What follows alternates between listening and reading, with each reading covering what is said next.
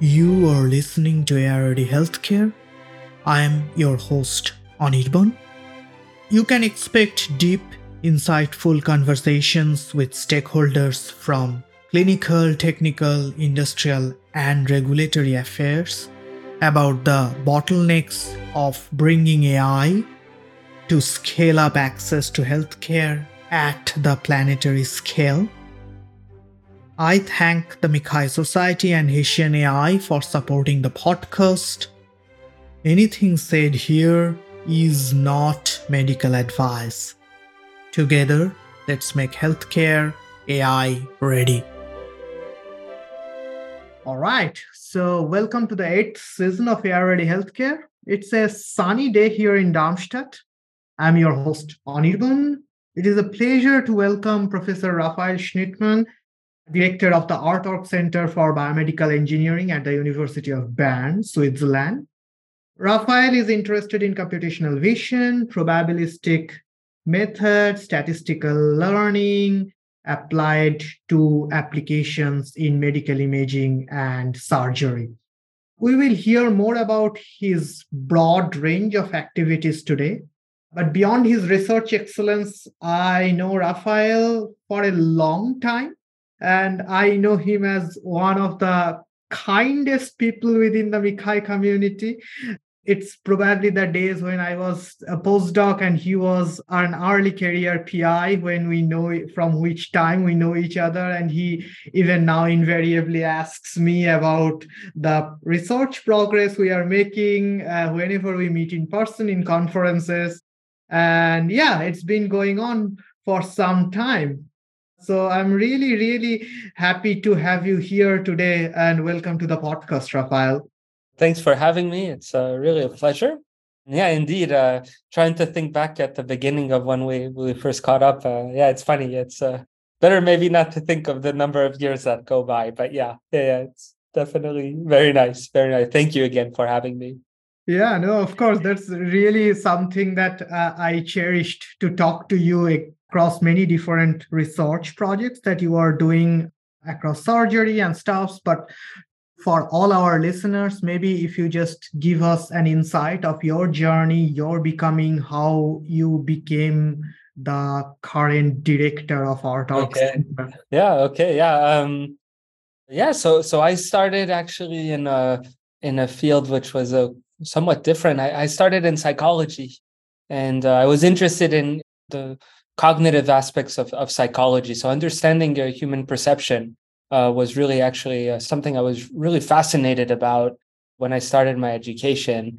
And then I was introduced to this whole aspect of artificial vision and computer vision, and thought, wow, this is so exciting and cool and magical and mystical at the same time.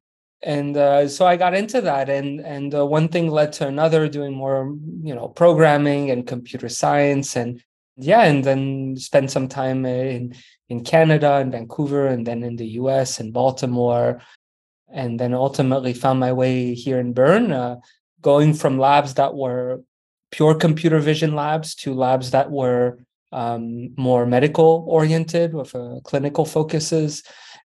And so, that was I was always interested in both the theory and the applications of algorithmics.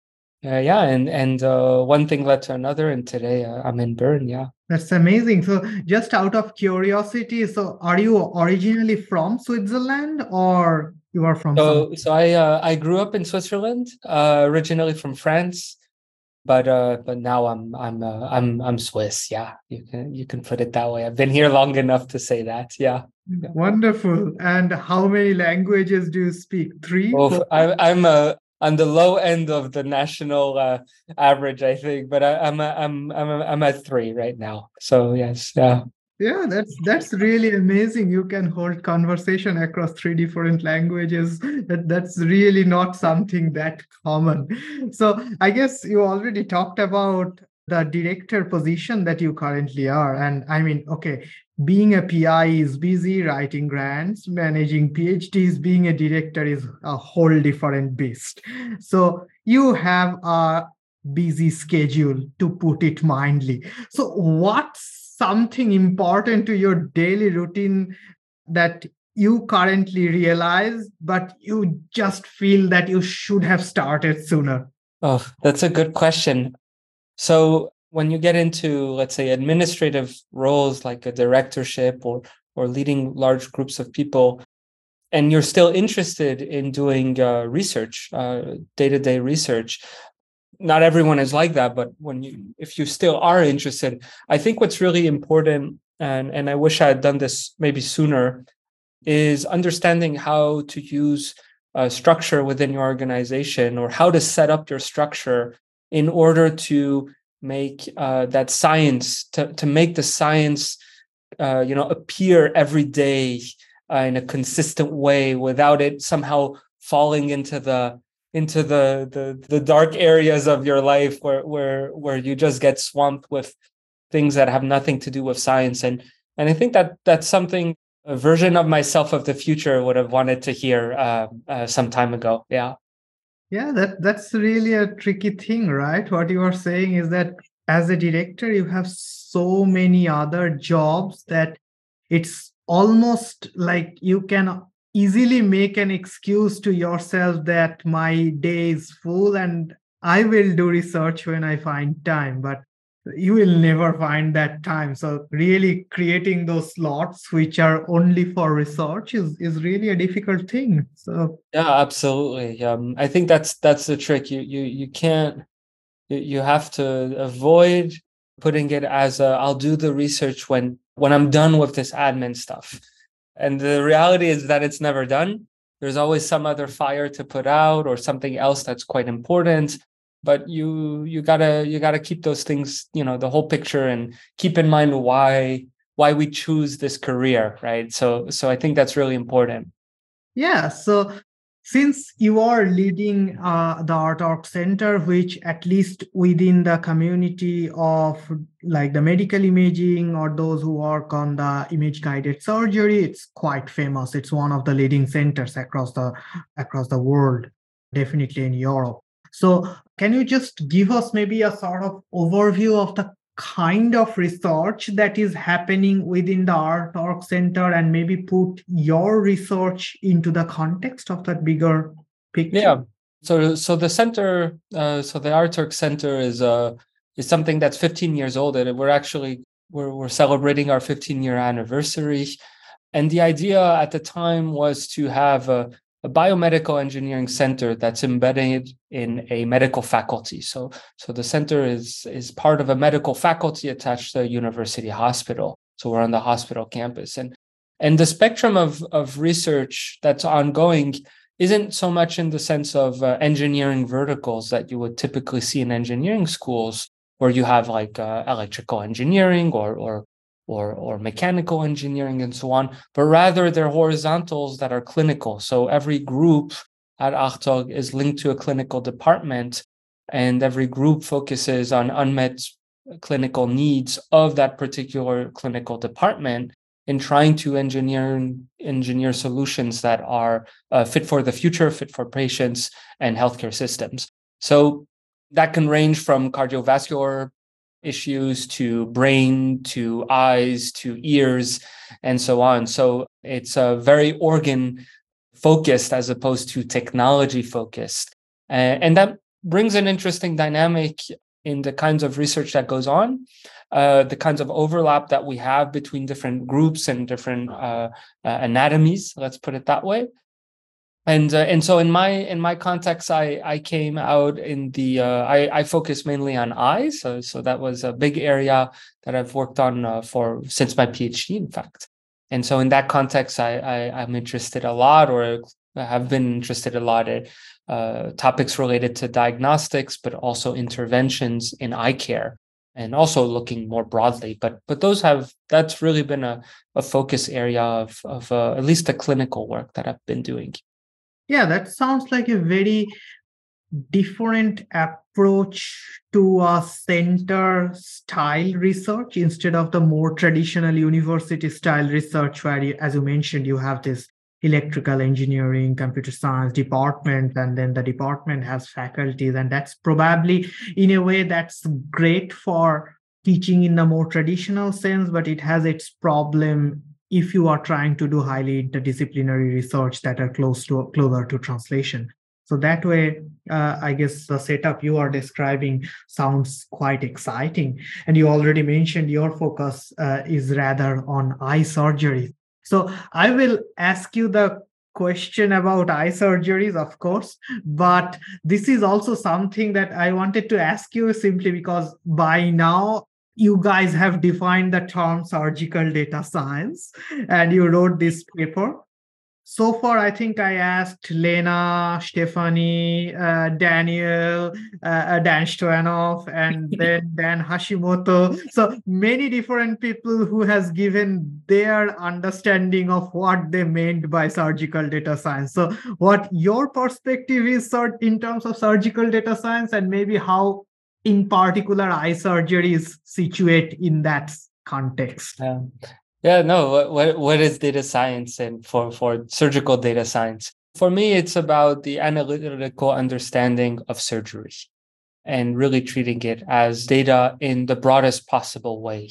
From the obvious candidates, like from image data, but also from the, let's say, softer aspects of maybe perception, human perception, education, and so on. So there are many aspects about data science and data coming from surgery, and it's really the science of exploiting that data in a very comprehensive way. Are there any uniqueness to eye surgery? That's a good question. I think eye care presents a very different set of conditions or boundary conditions compared to, let's say, visceral surgery style approaches, and that's that. By and large, you can view directly the anatomy. You don't typically have you don't have you see the back of the eye or the front of the eye. You don't have an organ in between your structure, so you always have, and more or less always have, line of sight. So that really means that localization of where you are with respect to pre-op data is not so much of an issue.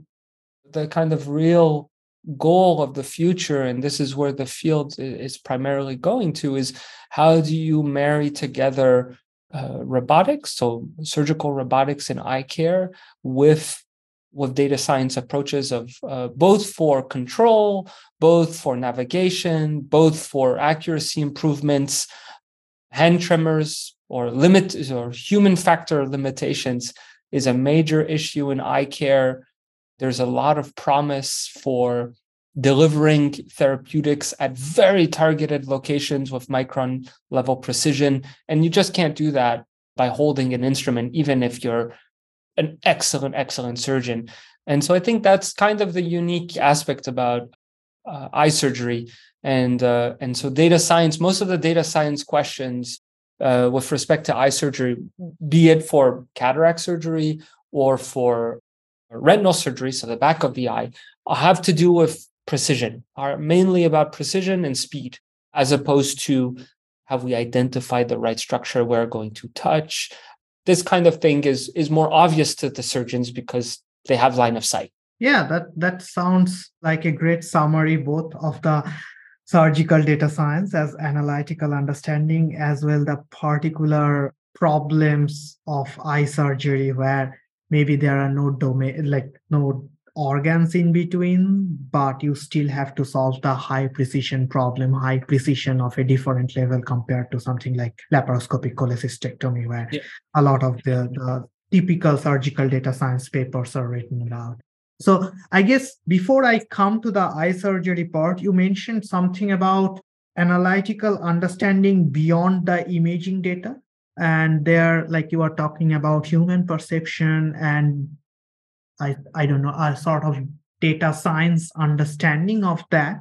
Can you give us some examples of what type of data might be interesting in that case? And maybe if you have some background there. Actually, this actually mainly came out of this thinking, or my thinking really came out of the work that we had been doing in diagnostics and eye care, where it became increasingly clear that while the clinical community does really exciting work in trying to find biomarkers or predictors of disease progression in the eye and so on, it also became very clear that a lot of those markers that people relied on, they had huge variance in understanding and perception.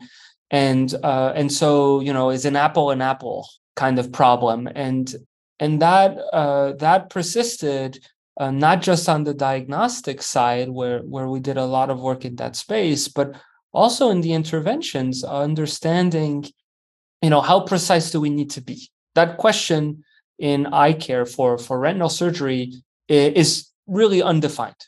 So it's like we're marching towards a goal, but that goalpost isn't really defined for everyone in the same way.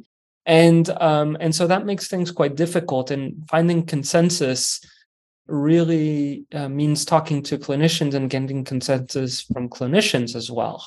And the holy grails, of course, are almost a chicken and egg problem in this space, because you want to prove that what you're doing is makes sense and is the right thing to do.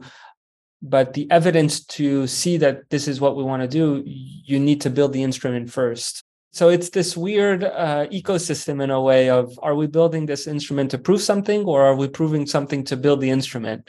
And so that's kind of a unique aspect of what's going on a little bit in eye care. But it's been entertaining by all means.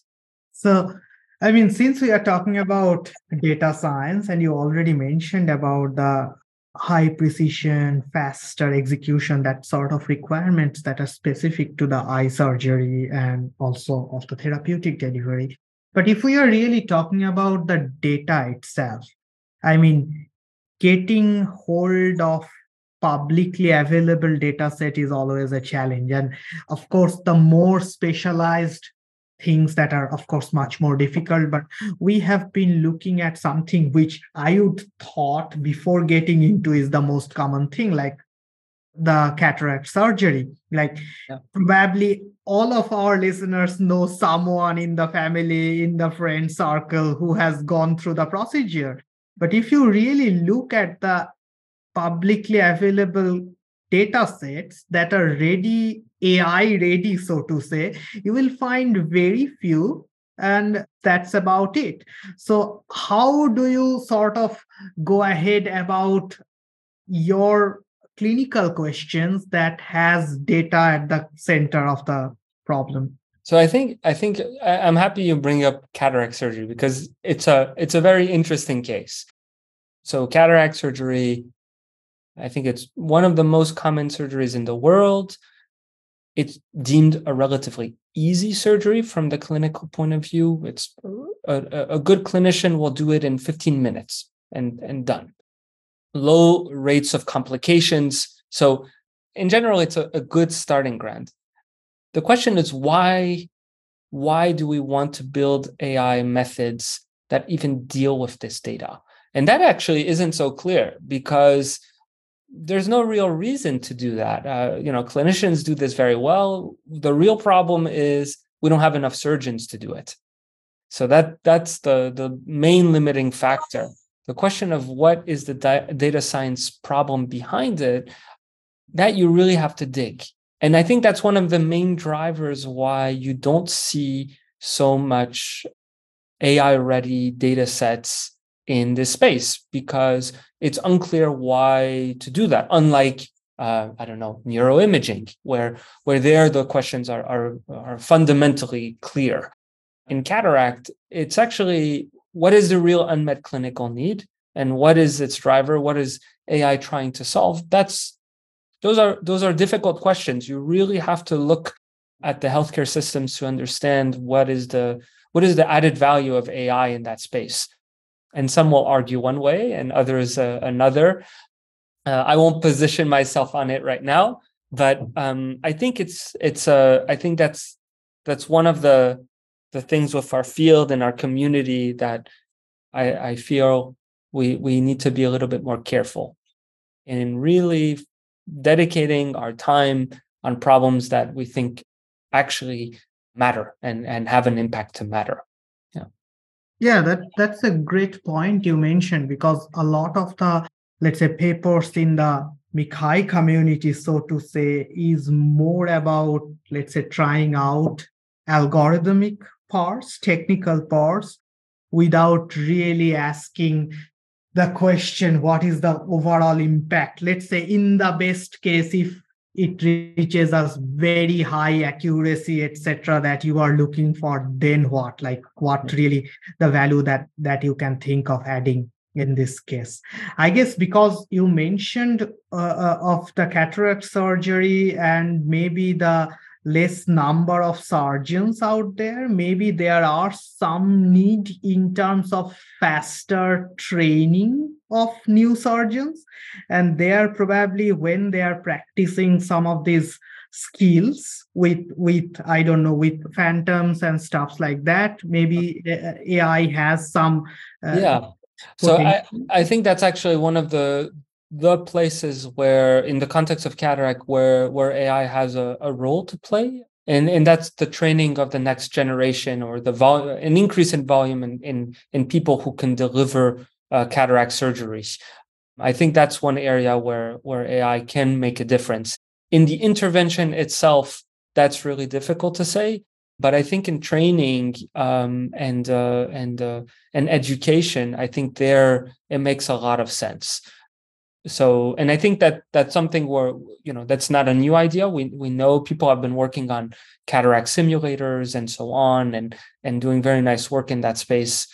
So I think that's absolutely true. Yeah. So I guess the other part of my question where I started with is that, but my point was really that, of course, that there is data scarcity even for something which is as very often done.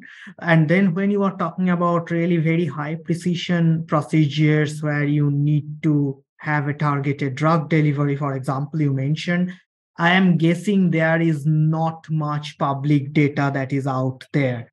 And when you are doing your research, how do you really negotiate through this data barrier? Yeah, no, that's a good question. So, yeah, the question of the data scarcity or the data problem. There are many aspects to them, and I think they're similar across many fields. One is just, do you have enough cases, right? And two, are they diverse enough, or are your inclusion and exclusion criteria specific enough for answering a relevant question from the clinical end? So I think that presents a set of challenges. Then the whole legal aspects and data security aspects adds a whole different dimension. Although I have to say, video data of eye care isn't the most obvious thing that you need to. It's difficult how to anonymize, and what would you even anonymize? But of course, that's also an issue, an interesting point for me. Given where I work, the center I'm in, the first thing is understanding what's the unmet clinical need, and then building outward from that point. How many cases do we have locally? How many cases do we have in Europe? How many cases do we have in the world? And if those numbers, oh, if or at least what I typically look is a triangle, right? So those are two of the axes are the amounts, the unmet need, and three, the intended solution. So if the intended solution, doesn't line up with the number of cases and the unmet need, then it's not worth investigating. And I think it's important to keep these kind of three aspects in mind when looking at that. But in the event that everything is there, what I've found in the past is that everything works out after, because all the stakeholders understand that it's a win-win, across the board, from why they participate in data, who would get what and in what way, and so on. So I think as soon as let's say the values are aligned, then things work out. The trick is finding an unmet need that allows for these settings. Yeah, that's really a great point you are talking about, right? That thinking beyond what somebody just presented as another research project. So let's go along gung ho and see what's there, but more Yeah. thinking about the intended solution, what is the unmet need, whether we have enough diversity of the data. So those are really crucial points. I mean, and I mean, I think even things like you mentioned at MICAI or other conferences, even though some of these papers might not have an obvious, intended use, I think they still bring value on the scientific aspect. The development of a method in a space can be informative in many ways. So, but for sure, people in my group, some of the work I've done has fallen purview to that as well, where we've developed things just to try it out and see without it having a real future after. And I think that's just part of our cycles, a part of our processes. It's part of academic life. It's valued to the extent that it's valued. But what I feel today is that it's no longer the driver that I had before. I think that's the at least what has changed over the years is that it's becoming less a focus as opposed to, okay, how do we move beyond the next paper and the next algorithm? Where is this going? Yeah, that's I guess part of the maturity of yours. Quote unquote maturity, yes. Of course. But the other part of the data that I really wanted to discuss with you is the annotation itself. Yep. And I know in the earlier days when I used to talk with you pre-pandemic in conferences, etc., you were quite involved in the generic direction of active learning, so to say, but more about the, how to say, efficient annotation beyond the typical way we are doing it. And I believe you also are involved in organizing some MICAI workshops around that. So can you give us an overview of the research? What were the open problems and what are, let's say, your insights from that direction? Yeah. No, yeah. So I'd been working on active learning for quite a while from different perspectives, actually, up until, I don't know, a few years ago. And we ran with a number of people what was a very successful workshop on called Labels, that dealt with all the issues of annotations and the headaches that you could get from annotations, and it was really exciting. We had different speakers and people presented exciting work.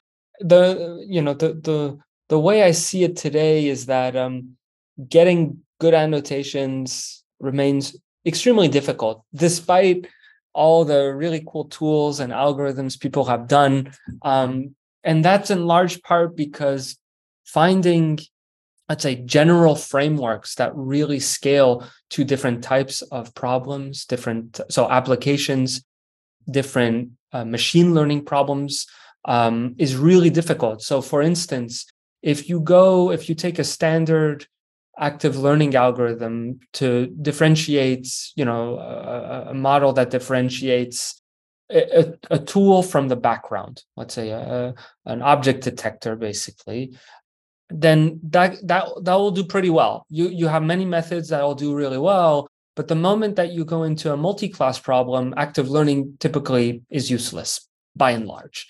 There are papers that do a bit, but overall, random sampling is going to do just as well. And it's kind of depressing to think that we can't really move beyond that. And it's theoretically, the theory is difficult to understand what's happening. Deep learning has only made that more complicated because the feature space is moving at the same time as the boundary space. So things got really complicated and hard. And solutions that would work well for object detection or image classification typically wouldn't do well for image segmentation. So it's just a really hard space. And I think so there's a little bit of this difficulty has transpired over the last decade or so. There are still papers, people still work at it. We still work on it. We look at methods in that space still today. But I think also what we've learned over the last a year now is that volume is more important than, or at least plays a really big role than quantity. And this is coming from everything we've seen from transformers and large language models, is that if you scale your model big enough with enough data, it starts to understand things in a very smart way, and concepts can be transferred over. So it puts into question what is really, what how much of a headache do you really need to give yourself if you want to build a detector or something, given these extremely well-performing models that we are seeing now.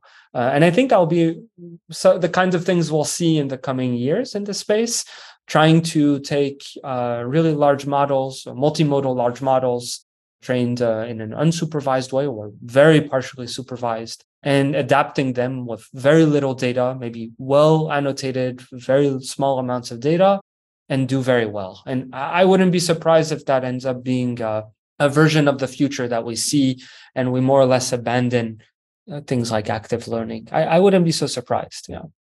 Well, that sounds like I don't know, somewhat bleak future for active learning, but it's a cycle. Who knows? After maybe 15 years from now, we'll come back. It's not the first time that things like this are cyclical. So I wouldn't be. It's the way it is. Yeah. Yeah, of course. No, that's understandable. The other sort of question I had in annotation is just that, so annotations in medical is tricky, right? And then if you are thinking about the annotation, there are many different levels of the complexity of the task. So like typical annotations you mentioned, like, right, like the, let's say maybe the tooltip or tool versus background. Maybe someone with little understanding of the process can do it.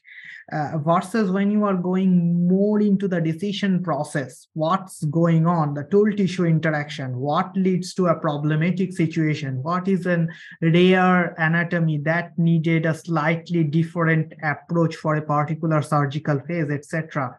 These needs then more and more complicated knowledge pattern, which probably only very few people in one location have, maybe the more senior surgeons. Of course, apart from the fact that their time is crucial, the other problem I see is that they are not trained for annotating video data, right? So that's not their training is. So how do you really approach this problem of complexity of the tasks at different level? Yeah, it's a good question.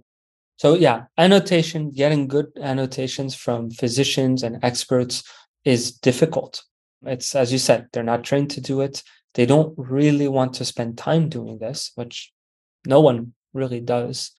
And the more that I see now is that you don't necessarily, I'm not sure that's the way we want to go.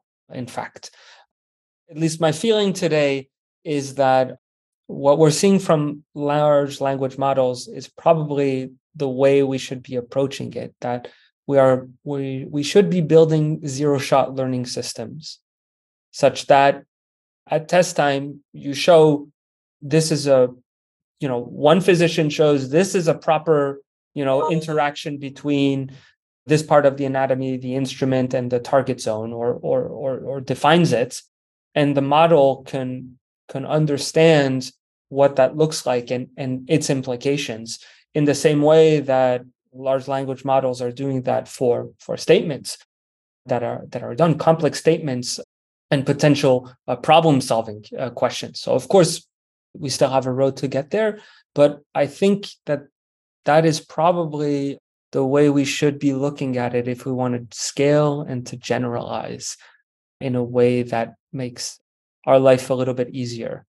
At least that's what I think are the interesting scientific questions in this space now, because what I've seen, or at least my experience, has been just asking: was this a successful surgery, or was this a well-completed surgery?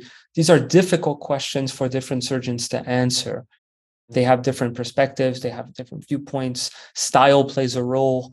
There are many things that are complex unless the goals are extremely focused and specific. And that makes things difficult. That really makes things difficult.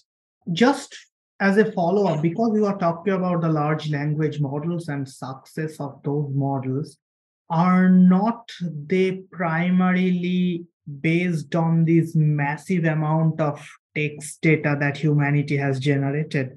And we don't really have equivalent amount of surgical data for sure, right? No, of course. We don't have, we definitely, yeah. So if you take, let's take cataract again, because that's like one of the super high volume cases. Yeah, you're still really far away from whatever the number they're training on today for text. But at the same time, the kinds of questions that you would ask, or the things you want your model, your surgery model, your large, let's call it large surgical model, or, well, would want to characterize is not as diverse. It's not as big and diverse as all text generated in humanity. So maybe there's a sweet spot. And that, so of course, if you're talking about a very rare surgery, then that's probably not going to cut it. But maybe for large volume surgeries, there's a chance that we can get our methods, close in that space, and then do adjustments or fine tuning in some form of minimal supervision. That's what I would go at. But I agree. I mean, I agree. We still have work to do to build these large representations in a way from somewhat less data. Yeah. Yeah, no, that totally makes sense. That at least if we can take care of the typical cases, if we can identify the typical cases, that's already a significant reduction to the overall volume, right? Yeah. And then Yeah. people's focus can be on the rare cases, on the not so typical situations, and that Yeah. makes sense.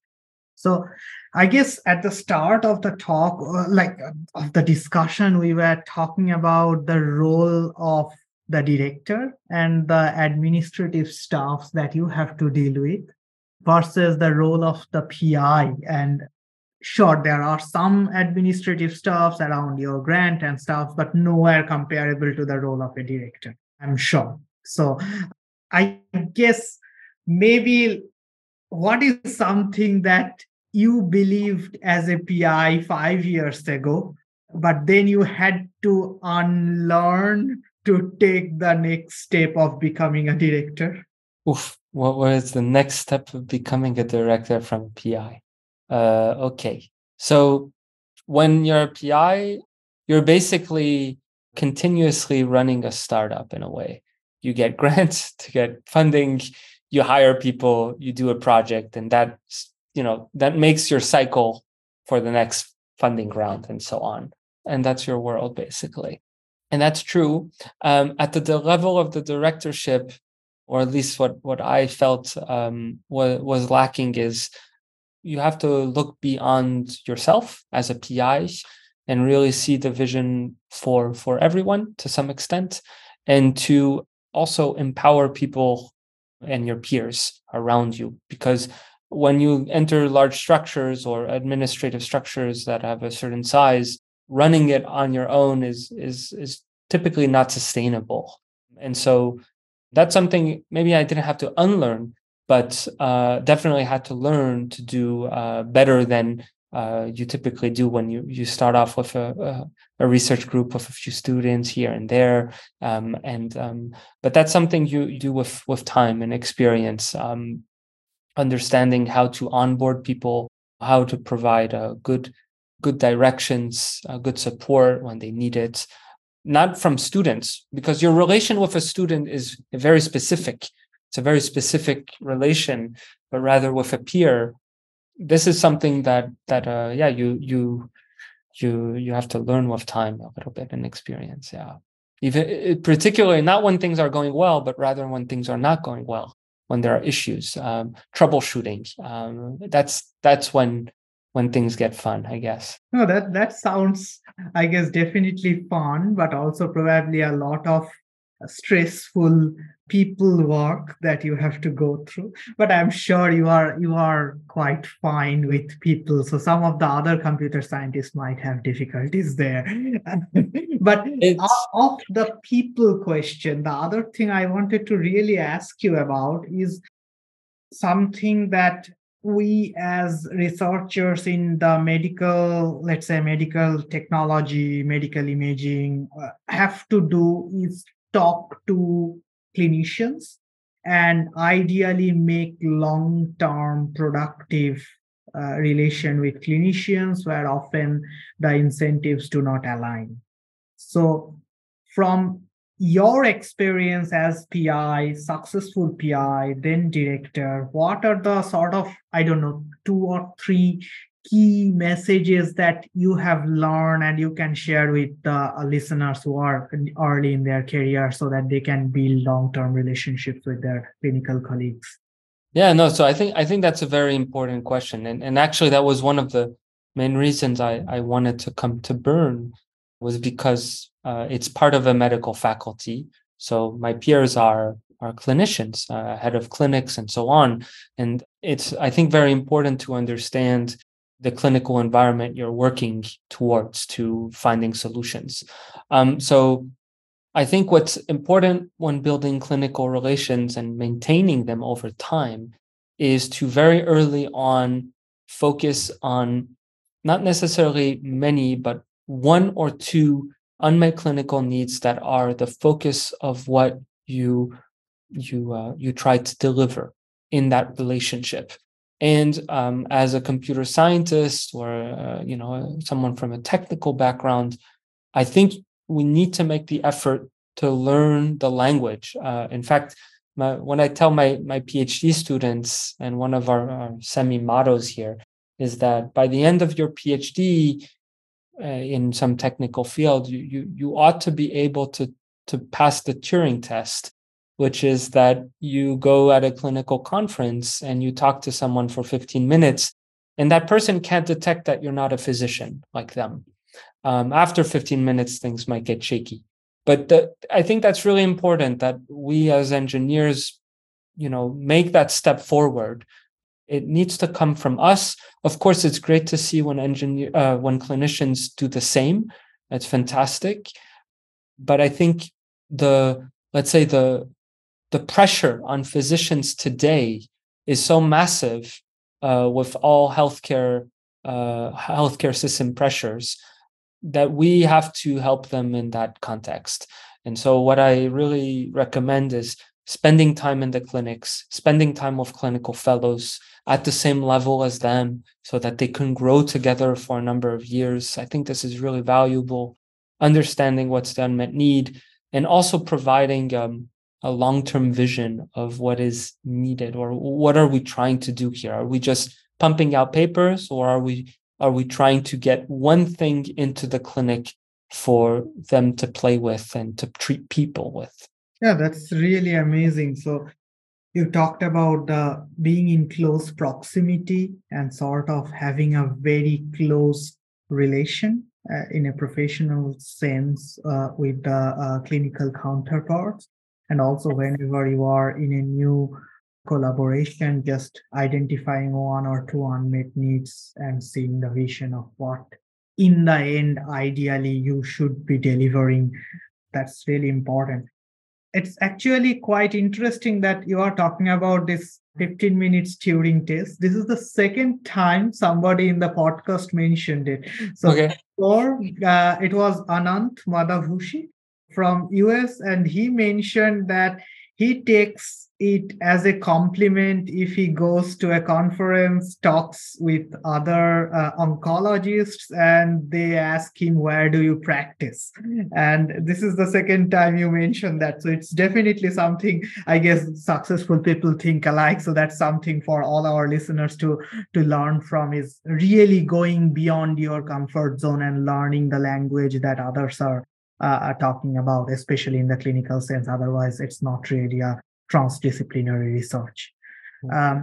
We are more or less towards the end of the session, and I have a traditional question that I often ask, is basically, imagine that you have unlimited resources for the next 5 years, no administrative duties, you don't have to write grants, worry about what are the three papers that your next PhD student need for graduating, etc., all those stuffs, and you can focus on just one problem. What would that be? That's a wonderful question. I wake up thinking the same thing often. So I've had the pleasure of doing things in the space of diagnostics, where we took things from a basic concept and pushed it into a product. And I think what I would like to do is something to cover that ground from a low TRL level, translation readiness level, to something that's quite deep along that spectrum, but for something which is in the intervention space.